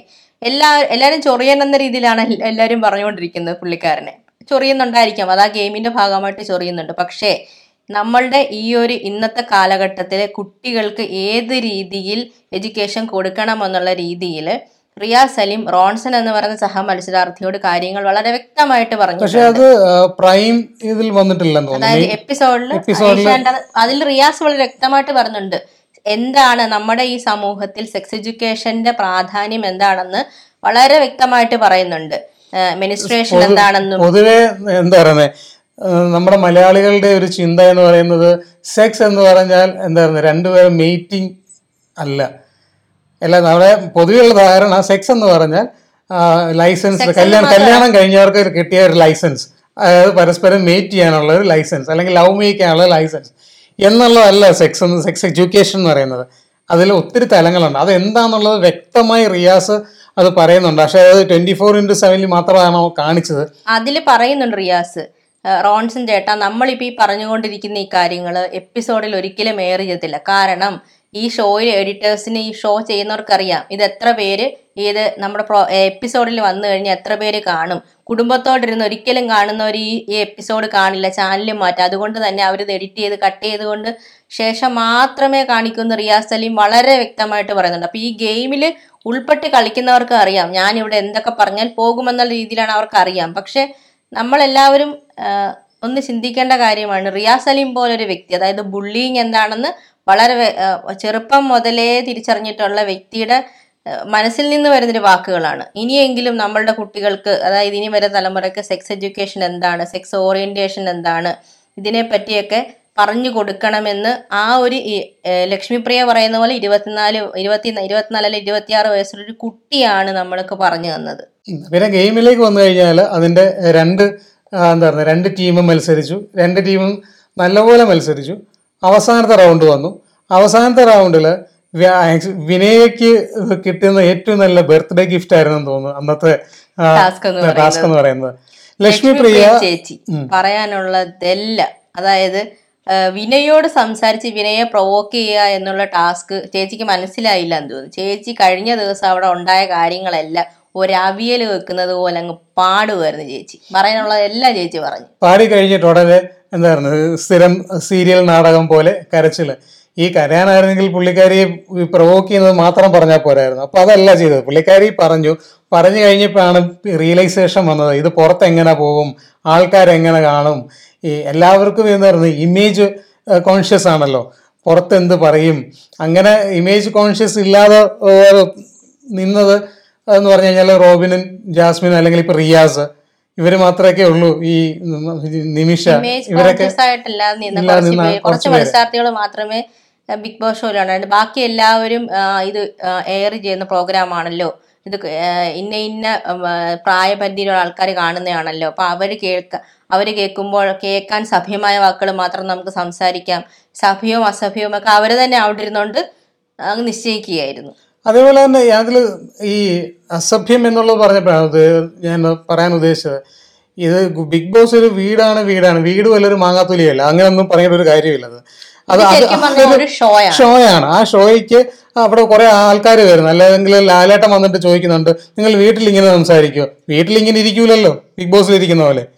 പരസ്പരം വഴക്കിട്ടാൽ തന്നെ എത്ര നേരം വഴക്കിടും. ഏത് വീടുകളിലാണ് എല്ലാ ആഴ്ചയും സ്പോൺസേഡ് ടാസ്കും വീക്ക്ലി ടാസ്കും ക്യാപ്റ്റൻസി ടാസ്കും ജയിൽ ടാസ്കും ഒക്കെ ഉള്ളത്? ഒരു ഷോയിലും, അതായത് ഒരു വീട്ടിലും അങ്ങനെയുള്ള ടാസ്കുകൾ ആരും, എല്ലാവർക്കും അവരുടേതായ ഉത്തരവാദിത്തങ്ങളും ജോലികളും ഒക്കെ ഉണ്ടായിരിക്കാം. അതിലുപരി ടാസ്കും ഗെയിമും കളിക്കുന്ന എത്ര വീടുകളാണ് നമ്മുടെ ലോകത്തുള്ളത്? അപ്പൊ തന്നെ നമ്മൾ ഓർക്കുക, ഇതൊരു വീടല്ല, ഇതൊരു ഗെയിം ഷോ ആണ്, റിയാലിറ്റി ഷോ ആണ്.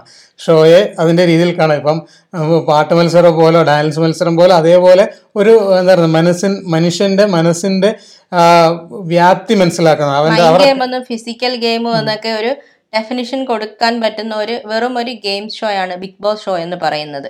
നിങ്ങൾ കാണുന്നവരും അതിനെ ഗെയിമായിട്ട് കാണാം, അത് മനസ്സിലേക്ക് എടുക്കാതെ. നമ്മുടെ പ്രത്യേകിച്ച് മലയാളികളുടെ ഒരു പ്രശ്നം എന്ന് വെച്ച് കഴിഞ്ഞാൽ നമ്മളെല്ലാം ഇമോഷണലായിട്ടാണ് എല്ലാം കാണുന്നത്.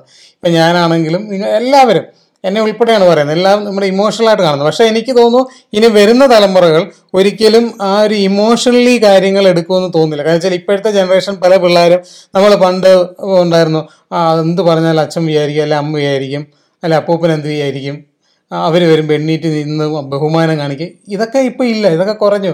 അച്ഛനോടാണെങ്കിലും അമ്മയോടാണെങ്കിലും പറയാനുള്ളത് പറയുന്ന ഒരു ജനറേഷനാണ് ഇപ്പോൾ ഉള്ളത്. അപ്പം ആ ജനറേഷൻ മാറി വരുന്നതനുസരിച്ച് ഈ ചിന്താഗതികൾ മാറും.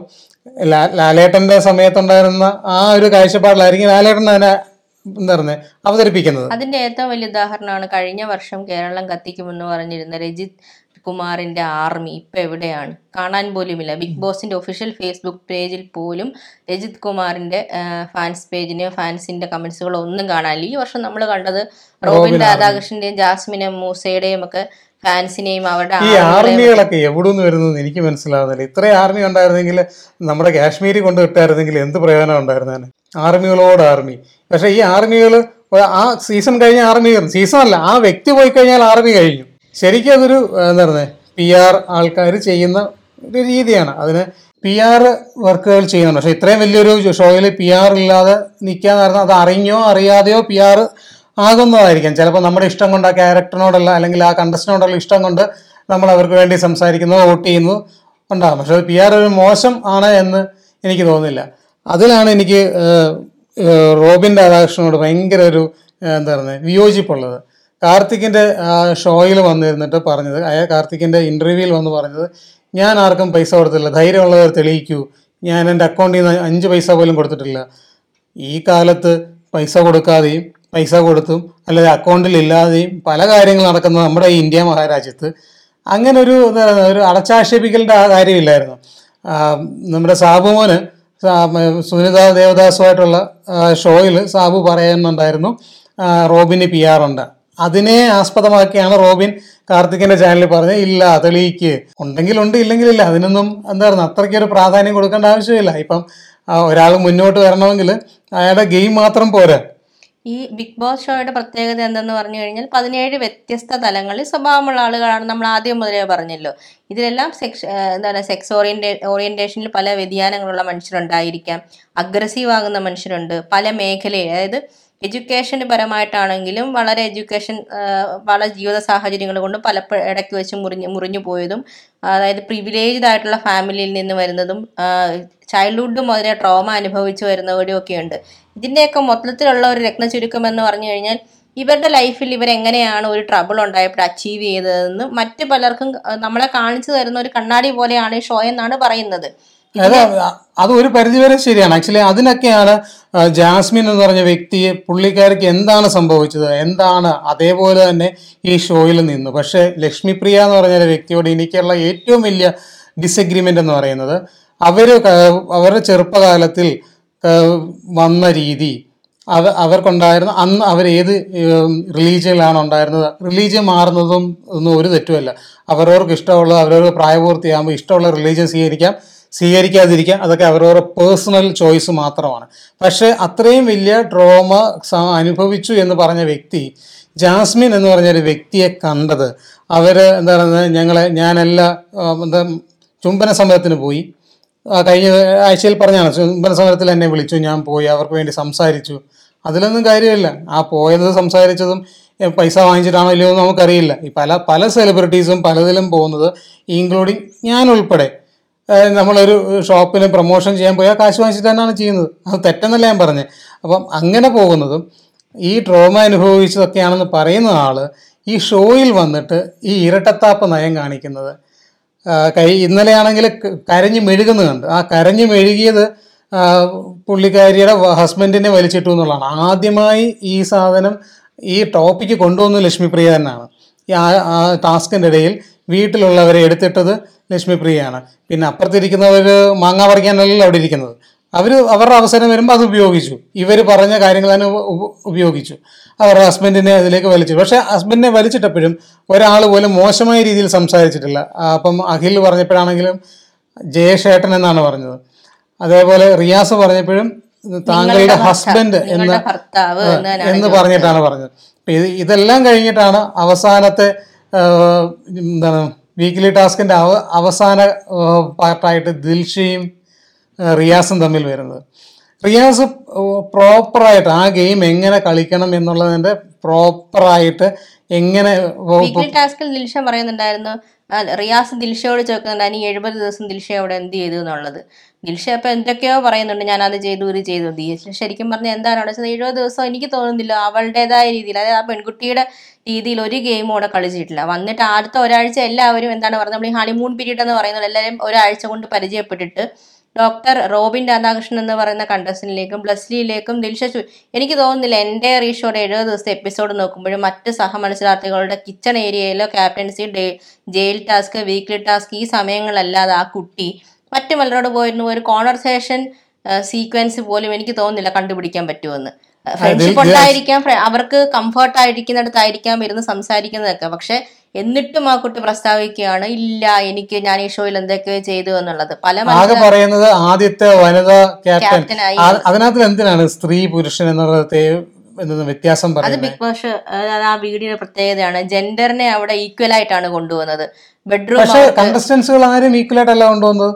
ഇന്നലെ തന്നെ ഉദാഹരണത്തിന് ലക്ഷ്മിപ്രിയയും ദിൽഷയും പറയുന്നത്, റിയാസിനെ പറ്റി പറയുന്നത് എന്താണ്, അവൻ ഫെമിനിസ്റ്റ് ആണെന്ന് പറഞ്ഞു. സ്ത്രീകൾക്ക് വേണ്ടി സംസാരിക്കുന്നവൻ ഇങ്ങനെയാണോ സംസാരിക്കേണ്ടത്? എടാ, അവൻ ആ ഗെയിമാ ചെയ്തതെന്നുള്ളത് മനസ്സിലാക്കാത്ത ആൾക്കാർ തന്നെയാണ് ഈ ഷോയില്. ഫെമിനിസം എന്താണെന്നും ഈ ട്രാൻസ്ജെൻഡർ, ലെസ്ബിയൻ, ഗേ എന്നിങ്ങനെയുള്ള ഒരു വിഭാഗങ്ങൾ എന്താണെന്നൊക്കെ ഇപ്പോഴും പലരിലേക്കും പൂർണ്ണമായിട്ടും എത്തിയിട്ടില്ല. അതിലെ മത്സരാർത്ഥികൾ എന്ന് പറയുന്നത് ഓരോ നമ്മുടെ ഓരോ ആൾക്കാരുടെയും ഒരു റിഫ്ലക്ഷൻ ആണ്. ഇപ്പോഴും നമ്മളിലേക്ക് എത്തിയിട്ടില്ല. ഇപ്പം ഒരു സ്കൂൾ കുട്ടിയെ എങ്ങനെ കാണണം, ഇത്ര പ്രായത്തിൽ ടീനേജേഴ്സിനെ എങ്ങനെ കാണണം, ഇവരെല്ലാവരും ഇപ്പം ദിൽഷ തന്നെ പറയുന്നുണ്ട്, ഞാൻ വളരെ അടുക്കോ ഉള്ള എൻ്റെ അച്ഛനും അമ്മയും പറയുന്ന ആളെ കല്യാണം കഴിക്കും, എനിക്ക് പ്രേമിക്കണമെങ്കിൽ അങ്ങനെ 3 മാസം പോരാ എന്ന് പറയുന്നതിനോടൊപ്പം ഞാൻ ലവ് മാരേജേ ചെയ്യൂ എന്ന് പറയുന്ന പെൺകുട്ടി പറയുന്നുണ്ട്, ഞാൻ എൻ്റെ അച്ഛനും അമ്മയും അനുസരിച്ചേ ജീവിക്കൂ എന്ന് പറയുന്നുണ്ട്. ഞാൻ തന്നെ ഒരാളെ കണ്ടെത്തും, എനിക്ക് ചിലപ്പോൾ ആളെ 3 വർഷം കൊണ്ടൊന്നേ മനസ്സിലാക്കാൻ പറ്റത്തുള്ളൂ എന്ന് പറയുന്ന അതേ കുട്ടി തന്നെ ഇല്ല എന്നും പറഞ്ഞ് വളരെ മാന്യമായിട്ട് മാറി നിൽക്കുന്നുണ്ട്. ഇങ്ങനെ എന്തിനാ ഒരു മുഖം മൂടി ഇട്ടുകൊണ്ട് നിൽക്കേണ്ട ഒരു ആവശ്യം എങ്കിൽ മാത്രമേ നമ്മുടെ സമൂഹത്തിൽ നിൽക്കാൻ പറ്റൂ എന്ന് ആ കുട്ടിക്ക് അതും അതായത് ഇപ്പം നമ്മളെപ്പോലുള്ള പല ആൾക്കാർക്കും തോന്നുന്ന കാര്യങ്ങളാണ് അവിടെ കാണുന്നത്. ഇപ്പം ഈ ഷോ എന്ന് പറയുന്നത് വെറും ഒരു ഷോ അല്ല, നമ്മളെപ്പോലുള്ള ആളുകളുടെ സ്വഭാവ വ്യതിയാനങ്ങളെ കാണിക്കുന്നതാണ്. പക്ഷെ ഇതിനെയൊക്കെ ഏറ്റുപിടിച്ചുകൊണ്ട് പലരും ആർമികളും ഗ്രൂപ്പുകളും ഉണ്ടാക്കിയിട്ട് ഈ ഷോയിൽ പങ്കെടുക്കാൻ വന്ന കണ്ടസ്റ്റൻസിന്റെ ഫാമിലിയെ പോലും ഇതിലേക്ക് വലിച്ചഴച്ചിട്ട് വളരെ മാനസികമായിട്ട് സൈബർ ബുള്ളിങ് ചെയ്തുകൊണ്ടാണ് ഇരിക്കുന്നത്. അതെന്തിനാണെന്നുള്ളൊരു ചോദ്യമാണ് ശരിക്കും പറഞ്ഞാൽ ഞാൻ ഈ ടോക്ക് കൊണ്ട് ഉദ്ദേശിക്കുന്നത്. ഈ സൈബർ ബുള്ളിങ്ങിന്റെ ആവശ്യം എന്താണ്? ഇതൊക്കെ നമുക്കൊരു ഷോ ആയിട്ട് കണ്ടുകൂടെ? അല്ല, ഈ പറയുന്ന അകത്തെ റിഫ്ലെക്സ് തന്നെയാണ് പുറത്തും കാണുന്നത്. ഈ സൈബർ ബുള്ളിങ് പോലെയാണ് അവിടെ അകത്തും ചെയ്യുന്നത്. ഈ പരസ്പരം ഒരു റെസ്പെക്റ്റ് ഇല്ലായ്മ വരുന്നതും, അല്ലെങ്കിൽ റിയാസിന്റെ ഭാഷയിൽ പറഞ്ഞാൽ വുമൺ കാർഡ് കളിക്കുക. എന്തിനാണ് വുമൺ കാർഡ് കളിക്കുന്നത്? ഫെമിനിസം എന്താണെന്ന് ഇപ്പോഴും അവിടുത്തെ പലർക്കും അറിയത്തില്ല.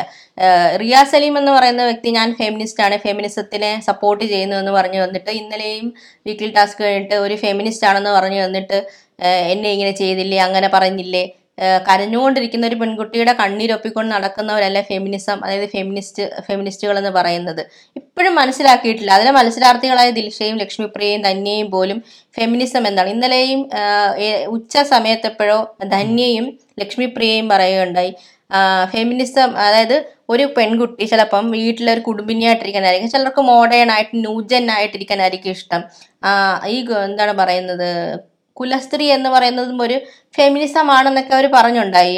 എനിക്ക് തോന്നുന്നില്ല കുലസ്ത്രീ ആയിട്ടിരുന്നു കൊണ്ട് ഒരു സ്ത്രീക്ക് ഫെമിനിസം പറയാൻ പറ്റുമെന്ന്. പറയണം, കുലസ്ത്രീ എന്ന് പറയുന്നത് അവര് 4 കെട്ടുള്ള, അതായത് ഒരു മതിലുള്ള വീടിന് പുറത്ത് കുടുംബത്തിന്റെ കെട്ടുറപ്പിൽ അവിടുത്തെ ആളുകൾ, അതായത് ആ കുടുംബത്തിൽ ചിലപ്പോൾ ആ കുലസ്ത്രീ തന്നെ ആയിരിക്കാം ഓരോരോ ബൗണ്ടറികൾ ഉണ്ടാക്കുക. ആ ബൗണ്ടറികൾ കടന്ന് മുന്നോട്ട് പോകാതെ സംസാരിക്കാൻ പറ്റാത്ത അതും ഒരു ഫെമിനിസം ആണെന്ന് ഉറച്ചു പറയുന്നതാണ്. അതാണ് ഫെമിനിസം എന്ന് അവരിപ്പോഴും വിശ്വസിച്ചുകൊണ്ടിരിക്കുന്നത്. ആക്ച്വലി ലക്ഷ്മിപ്രിയ എന്ന് പറഞ്ഞ വ്യക്തി ഇപ്പോഴും എനിക്ക് തോന്നുന്നു 50കളിൽ ജീവിക്കേണ്ട ഒരു ആളായിരുന്നു തോന്നുന്നു.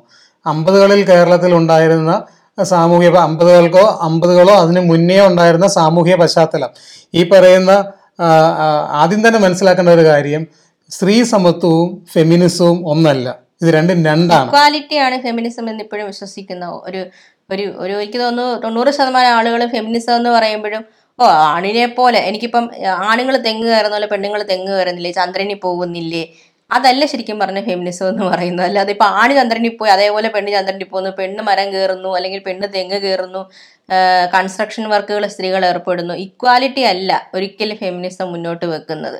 ഫെമിനിസത്തെ പറ്റി നമുക്ക് പിന്നീട് ഒരു എപ്പിസോഡിൽ ചർച്ച ചെയ്യാം. ഇപ്പൊ നമുക്ക് ഇത്രയും പറഞ്ഞുകൊണ്ട് നമ്മുടെ എന്താ പറയുക ഈ അവലോകനത്തിലേക്ക് കിടക്കാം. അപ്പൊ ഇന്നലെ ദിൽഷ ആ പ്രോഗ്രാമിൽ ചെയ്തത്, ആ ടാസ്കിൽ ചെയ്തത് നമുക്ക് തോന്നും പ്രകോപനമല്ലാന്ന് തോന്നും. മീൻസ് പുള്ളിക്കാരി പ്രകോപിതയായിട്ടില്ലാന്ന് തോന്നും. പക്ഷെ മുഖത്ത് റീലി ഫിറ്റ് ചെയ്തുകൊണ്ട് കാണിച്ചത് മൊത്തം എന്താ പറയുന്നത്, റിയാസിനോടുള്ള അമർഷവും ദേഷ്യവും അതെല്ലാം ആ ചിരിയിൽ ഒതുക്കി ആണ് കാണിച്ചത്. പക്ഷെ അത് കറക്റ്റായിട്ട് ബിഗ് ബോസ് അത് വാച്ച് ചെയ്തു, അതിന്റെ റിസൾട്ട് വന്നു. അങ്ങനെ എന്താ പറയുക, ഫൈനലി ഐക്യകണ്ഠേന റിയാസിന് വിജയായി പ്രഖ്യാപിക്കുകയും അടുത്ത ആഴ്ചത്തെ ഫ്രീ നോമിനേഷൻ കാർഡ് കിട്ടുകയും ചെയ്തു റിയാസിന്. അതിനോടൊപ്പം തന്നെ നമ്മൾ ഈ ഫെമിനിസത്തെ പറ്റി പറഞ്ഞ സമയത്ത് എനിക്ക് എന്താ പറയുന്ന ആ പറയുന്ന ബ്ലസ്ലി എന്ന് പറഞ്ഞ പയ്യനെന്നെ വിളിക്കുമല്ലോ, എന്നുവെച്ചാൽ എന്നെക്കാൾ ഒത്തിരി ഏജ്, എന്നെക്കാൾ എനിക്ക് തോന്നുന്നൊരു മിനിമം ഒരു 15 വയസ്സിന് താഴെയെങ്കിലും ഉണ്ടാവാൻ, 15 20 വയസ്സ് ഉണ്ടാവണം.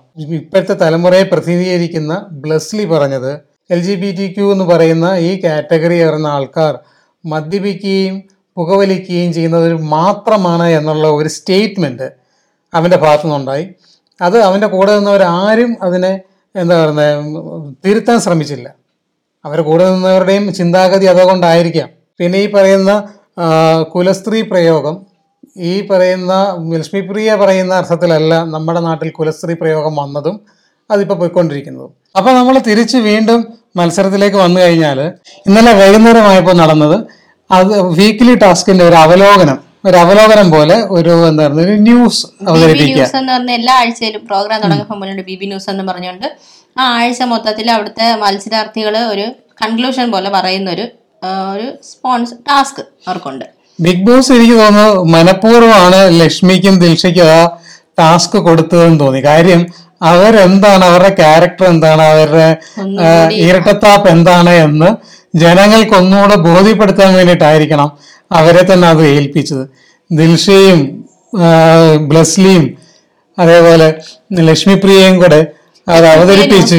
ദിൽഷ റിപ്പോർട്ടർ ആയിരുന്നു. അവര് ശരിക്കും പറഞ്ഞു കഴിഞ്ഞാൽ അവരെന്താണ് അവിടെ പോയ ആഴ്ചയിൽ കാണിച്ചതെന്ന് മാത്രമാണ് അവർ ആ BB ന്യൂസ് അവരെ ജസ്റ്റിഫൈ ചെയ്യാൻ വേണ്ടിട്ട് അതിലൊരു ഭാഗമാകൊണ്ട് ബ്ലസ്ലിയെ വിളിച്ചു. ബ്ലസ്ലി സംസാരിച്ചു. പക്ഷെ ആ ടാസ്കിന് ശേഷം ബ്ലസ്ലി പറയുന്നുണ്ടായിരുന്നു എന്താണ് അവിടെ ലക്ഷ്മി ചേച്ചി കാണിച്ചത്. ലക്ഷ്മി ചേച്ചി സ്വയം SP ആകുമായിരുന്നില്ല, സ്വയം പൊങ്ങി ആകുമായിരുന്നു. ചേച്ചി അച്ചീവ് ചെയ്ത കാര്യങ്ങൾ വീണ്ടും വീണ്ടും പറയാൻ, അതെല്ലായിരുന്നല്ലോ ചെയ്യേണ്ടത്, ധന്യയെ ബാക്കിയുള്ളവരെയൊക്കെ വിളിച്ച് പറയിക്കണ്ടേ, ചേച്ചി അത് ചെയ്തില്ലല്ലോ. എനിക്ക് തോന്നുന്നു ബ്ലസ്ലിക്ക് ഗെയിമിന്റെ റൂട്ട് മാറ്റണമെന്ന് ചെറിയൊരു ആഗ്രഹമുണ്ട്, പക്ഷെ നടക്കുന്നില്ല. അതെ, കാര്യങ്ങളൊക്കെ വെച്ച് നോക്കുമ്പോൾ പലപ്പോഴും പലരും സംസാരിക്കുന്നത് ബ്ലസ്ലി ശാന്തനായിരുന്ന് കേട്ട് അവൻ തിങ്ക് ചെയ്യുന്ന പോലെ എനിക്ക് തോന്നുന്നുണ്ട്. ഓൾറെഡി ദിൽഷയുടെ ട്രാക്കിൽ പെട്ടും പോയി. അതിനുശേഷം ബ്ലസ്ലിയും ദിൽഷയും ഇരുന്ന് പറയുന്നതാണ് ഇനി നമ്മള് പേഴ്സണലി ആരെയും നോവിക്കത്തില്ല, നമുക്ക് ഗെയിം തന്നെ കളിക്കാമെന്ന് അവർ രണ്ടുപേരും മാറിയിരുന്ന് എപ്പോഴോ സംസാരിക്കുന്ന കൂട്ടത്തിൽ പറയുന്നുണ്ടായിരുന്നു. അതേപോലെ കഴിഞ്ഞ ആഴ്ചയിലെ രസകരമായി എനിക്ക് തോന്നിയത് ക്യാൻഡിൽ ലൈറ്റ് ഡിന്നർ ആണ്. അത് പണ്ടൊരിക്കല് നമ്മുടെ ഒരു ഇൻഡസ്ട്രിയിലുള്ള ഇൻഡസ്ട്രി ഫ്രണ്ട്, അതായത് ഹോസ്പിറ്റാലിറ്റി ഇൻഡസ്ട്രിയിലെ ഒരു ഫ്രണ്ട് ഒരു ക്ലയന്റിനോട് ചോദിച്ചതാണ്, ക്യാൻഡിൽ ലൈറ്റ് ഡിന്നർ ക്യാൻഡിൽ ടേബിളിൽ വെച്ചിട്ടുണ്ട്, നിങ്ങൾ വേണമെങ്കിൽ ബൊഫേന്ന് ഭക്ഷണം എടുത്ത് കഴിച്ചോ എന്ന് പറഞ്ഞതുപോലെ ആയിരുന്നു അവിടെ ഒന്ന് നടന്നത്. അത് നിങ്ങളെല്ലാം കണ്ടിട്ടില്ല, അതിനെപ്പറ്റി ഒന്നും കൂടുതൽ എനിക്ക് തന്നെ അത് പറയാനായിട്ട് തോന്നുന്നില്ല.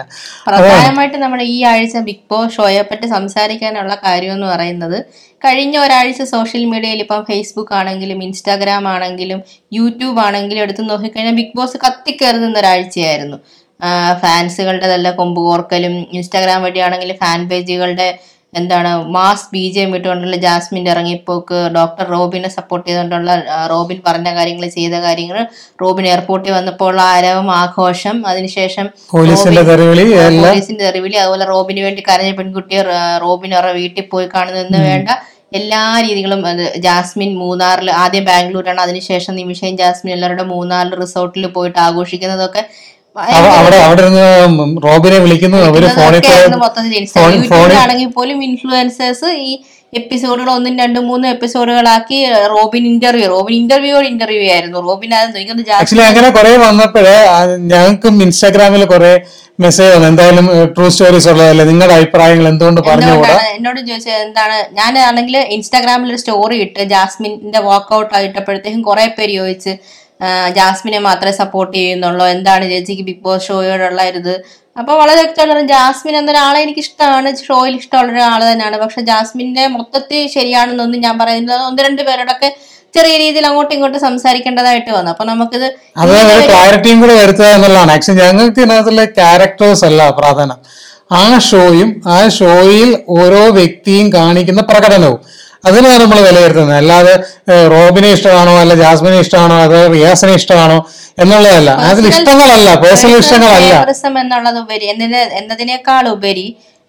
ഓരോ രീതിയും മനുഷ്യർക്കുണ്ടാകുന്ന വ്യത്യസ്തമായ തലങ്ങളിലുള്ള ഓരോ രീതിയും ആ ഷോയിലൂടെ നമ്മുടെ മുമ്പിൽ കാണിക്കുന്നുണ്ട്. നമ്മൾ അതിനെ മനസ്സിലാക്കേണ്ട രീതി മനസ്സിലാക്കിയിട്ട് ഫേവറിസം വേണം എല്ലായിടത്തും. ഇപ്പം നമ്മുടെ സിനിമയായാലും എഴുത്ത് മേഖലയായാലും എല്ലാ മേഖലയിലും ഇഷ്ടപ്പെട്ട ക്യാരക്ടേഴ്സ് ഉണ്ടാവും. പക്ഷെ ഇപ്പം മോഹൻലാലിന്റെ പല ക്യാരക്ടേഴ്സും ഇഷ്ടമാണ്, പക്ഷെ ചില ക്യാരക്ടേഴ്സ് നമുക്ക് ഇഷ്ടമല്ല. ക്യാരക്ടർ മോഹൻലാൽ എന്ന് പറയുന്ന വ്യക്തിയെ ഇഷ്ടപ്പെടുന്ന ആൾക്കാരുണ്ട്, അല്ലെങ്കിൽ മമ്മൂട്ടി എന്ന് പറയുന്ന വ്യക്തിയെ ഇഷ്ടപ്പെടുന്ന ആൾക്കാരുണ്ട്. അതല്ല ക്യാരക്ടർ അവർ അഭിനയിച്ച കഥാപാത്രങ്ങൾ കൊണ്ട് ഇഷ്ടപ്പെടുന്ന ആൾക്കാരുണ്ട്. എന്ന് പറഞ്ഞതുപോലെ ഓരോ ഷോയിലും ഓരോ ആൾക്കാരെ ഇഷ്ടമാണ്. ഉദാഹരണം, ഒന്നാമത്തെ സീസണിൽ നമ്മൾ നോക്കിക്കഴിഞ്ഞാൽ സാബുമോനെ എത്ര പേർക്ക് ഇഷ്ടമായിരുന്നു, അതുപോലെ പേളി മാണി എത്ര പേർക്ക് ഇഷ്ടമായിരുന്നു. അവസാനം ഷോ വന്നപ്പോഴത്തേക്ക് ഇപ്പം പേളി മാണിയെ എത്ര പേര് ഇഷ്ടപ്പെടുന്നുണ്ട്. അന്നൊക്കെ പേളി മാണിയെ എതിർത്തിരുന്നവര് ഇന്നത്തെ ഷോ താരതമ്യം ചെയ്യുമ്പോൾ സാബുമോൻ എന്ന് പറയുന്ന ആള് ഭയങ്കര പാട്രിയാർക്കി അല്ലേ, മാസ്കുലിനിറ്റി കൂടുതലുള്ള ആളല്ലേ. അത് തന്നെയാണ് സാബുമോൻ എന്ന് പറഞ്ഞത്. എനിക്ക് എന്റെ രീതിയിൽ ഞാൻ ഹിമയോടൊക്കെ ഒരുമാതിരി അതിനകത്ത് ശരിക്കും നന്നായിട്ട് ഹിമയൊക്കെ വഴക്ക് പറയുന്നുണ്ടായിരുന്നു. പക്ഷെ ഒരു അതിലും പരിധി പരിധിയിലാണ് സാബുമോൻ അതിൽ പറയുന്നത്. അതിനൊക്കെ വെച്ച് നോക്കുമ്പോൾ ഈ സീസൺ ആണെന്ന് തോന്നുന്നു ഏറ്റവും കൂടുതൽ, ഫസ്റ്റ് സീസണേക്കാളും കൂടുതൽ മത്സരാർത്ഥികളെ ശരിക്കും പറഞ്ഞു കഴിഞ്ഞാൽ 1, 2, 3 മത്സരാർത്ഥികളിലേക്ക് മാത്രം ഒതുങ്ങിക്കൊണ്ട് എന്നാൽ ഏറ്റവും കൂടുതൽ ആൾക്കാർ ചർച്ച ചെയ്തൊരു സീസൺ ഇതായിരിക്കും. അതെ, അപ്പൊ ഇതൊക്കെയാണ് കഴിഞ്ഞ ആഴ്ചയിൽ ബിഗ് ബോസിന്റെ ഷോയിൽ നടന്നത്, മലയാളം ബിഗ് ബോസ് ഷോയിൽ നടന്നത്. ഞങ്ങൾ ഇതിനെപ്പറ്റി സംസാരിച്ചത് നിങ്ങൾക്ക് എന്താ പറയുക ഫേവറിസമായി തോന്നുമെങ്കിൽ അത് നിങ്ങളുടെ തോന്നലുകൾ മാത്രമായിരിക്കും. നമ്മൾക്ക് എപ്പോഴും വേണ്ടത് നല്ല ഷോ. ഇനി നിങ്ങൾക്ക് ഇത് ഇഷ്ടമാണെങ്കിൽ, ഞങ്ങൾ ഈ പറഞ്ഞ കാര്യങ്ങൾ ഇഷ്ടമാണെങ്കിൽ എന്താ പറയുക ഇനി അവലോകനങ്ങൾ ചെയ്യാം, അത് നിങ്ങൾ കമന്റിൽ അറിയിക്കുക. അപ്പം ഓരോ ക്യാരക്ടറിനെ പറ്റി പറഞ്ഞത് നിങ്ങളുടെ ഇഷ്ടപ്പെട്ട ക്യാരക്ടേഴ്സ് ആയിരിക്കാം, പക്ഷെ ഞങ്ങൾ എന്താ പറയുക ഞങ്ങൾ 24/7 കണ്ട കാര്യങ്ങളാണ് നിങ്ങളുമായി പങ്കുവെച്ചത്. ബിഗ് ബ്രദർ ഷോ മുതൽ ഇങ്ങോട്ട് നമ്മുടെ റീജിയണൽ ലാംഗ്വേജ് ആയ 7 ലാംഗ്വേജുകളും ബിഗ് ബോസ് ഷോകളുണ്ട്. അതിലെല്ലാം ഇതുപോലെ തന്നെ ഫാൻ ബേസ് ഉള്ള ആളുകളും ഫാൻ ബേസ് ഇല്ലാത്തവരും പല രീതിയിലുള്ള സ്വഭാവ സവിശേഷതകളുള്ള ആൾക്കാരെയൊക്കെ നമ്മൾ കണ്ടതാണ്. ഇത് അതിനേക്കാൾ ഉപരി ചാനലിന് TRP റേറ്റ് കൂട്ടുക എന്നൊരു വേറൊരു വശം കൂടി ഇതിന്റെ പിന്നിലുണ്ട്. അപ്പൊ അവർ ഏറ്റവും കൂടുതൽ മത്സരം കൊഴിപ്പിക്കുന്നതായിരിക്കും. നമ്മൾ ഇങ്ങനെയുള്ള ഷോകളിൽ എപ്പോഴും ഷോ തുടങ്ങുന്ന ആ സമയത്ത് ഷോ കാണുക, നമ്മൾ ആ സമയത്ത് ഫേവറേറ്റ്സ് ഉള്ള ആൾക്കാരെ പറ്റി സംസാരിക്കുക എന്നതിലുപരി അവരുടെ പേഴ്സണൽ ആയിട്ടുള്ള കാര്യങ്ങൾ നമ്മൾ കൂടുതൽ അങ്ങോട്ട് ആക്രമിക്കാതിരിക്കുക, അവരുടെ റിലേറ്റീവ്സിനെ നമ്മൾ ആക്രമിക്കാതിരിക്കുക, അതിനുള്ള പക്വത നമ്മളിലേക്ക് വരുത്തണം. അങ്ങനെ പക്വതയുള്ളവരാക്കി തീർക്കുക എന്നാണ് അവർ ഈ ഷോ കൊണ്ട് ഉദ്ദേശിക്കുന്നത്. പക്ഷെ അപ്പോഴെല്ലാം നമ്മൾ അപക്വരായിക്കൊണ്ടിരിക്കുകയാണ്. അങ്ങനെയല്ല വേണ്ടത്. നമ്മളൊരു ഷോ നടക്കുന്ന സമയത്ത് ഇഷ്ടപ്പെടുക, അതിനെപ്പറ്റി സംസാരിക്കുക എന്നതിലുപരി അതിനെ മാറ്റി നിർത്തി നമ്മൾ ആ ഷോയിൽ നമ്മളും പങ്കാളികളാണ്, ആസ്വദിച്ച് കാണുക എന്നത് മാത്രമാണ് എനിക്ക് പറയാനുള്ളത്. ശരിക്കും പറഞ്ഞ ഷോയിൽ അതെ, ഇനിയിപ്പോ നിങ്ങൾ ഈ വീഡിയോ കാണുമ്പോഴത്തേക്ക് ജയിൽ നോമിനേഷനും ക്യാപ്റ്റൻ നോമിനേഷനും ഒക്കെ കഴിഞ്ഞിട്ടുണ്ടാവും. അതൊക്കെ എന്തൊക്കെയാണെന്നുള്ളതും ഇനി കൂടുതൽ ഇതിനെപ്പറ്റി ഒരാഴ്ചത്തെ അവലോകനം വേണമെങ്കിൽ നിങ്ങൾ കമന്റ് ചെയ്യുക. ബിഗ് ബോസ് ഷോ പോലുള്ള ഷോകളും അതുപോലെ എന്തെങ്കിലും സിനിമ റിവ്യൂകളൊക്കെ ഇതുപോലെ നമ്മുടെ ഭാഗത്ത് നിന്ന് പറയണം നിങ്ങൾക്ക് ആഗ്രഹമുണ്ടെങ്കിൽ കമന്റിൽ സജഷൻ ആയിട്ടിടുക. നമ്മൾ ഇതേപോലെ ഇടയ്ക്കിടയ്ക്ക് ഞാനും ഇതിന്റെ സ്ക്രീനിന് മുമ്പിൽ പ്രത്യക്ഷപ്പെടുന്നതാണ്. ഇങ്ങനെയുള്ള കാര്യങ്ങൾ ചെയ്യേ വേണ്ടെന്നാണെന്നുണ്ടെങ്കിലും അതും നിങ്ങൾ കമന്റ് ബോക്സിൽ ഇടുക. അതെ അതെ, അപ്പൊ ഇത്രയും പറയണം, നമുക്ക് നിർത്തിയാലോ? അതെ, ട്രൂ സ്റ്റോറീസ് ബൈ നീരജയുടെ ഇന്നത്തെ ടോക്ക് നമുക്ക് ഇന്ന് ഇവിടെ നിർത്താം. അപ്പം ബിഗ് ബോസ് എല്ലാവരും കാണുക. ബിഗ് ബോസിൽ എന്താണ് പറയുന്നത്, ഇനിയുള്ള ദിവസങ്ങൾ വെറും 30 ദിവസങ്ങളാണ് ഉള്ളത്. നമുക്ക് മത്സരം കൊഴുക്കുമോ അതോ എന്തൊക്കെ, ഇനി ആരൊക്കെ കൊഴിഞ്ഞു പോകും, ആരൊക്കെ ഫൈനൽ ഫൈവ് വരും, അവസാനം ബിഗ് ബോസ് വിന്നറായിട്ട് ശ്രീ മോഹൻലാലിന്റെ കയ്യിൽ ഒരു കൈ മോഹൻലാലിന്റെ കയ്യിലും ഒരു കൈ കപ്പിലും ആര് പിടിക്കുക എന്നുള്ളത് നമുക്ക് ഇനി വരും ദിവസങ്ങളിൽ കാണാം. അപ്പൊ ഇന്നത്തെ എപ്പിസോഡ് നമുക്ക് ഇവിടെ നിർത്താം. Bye by.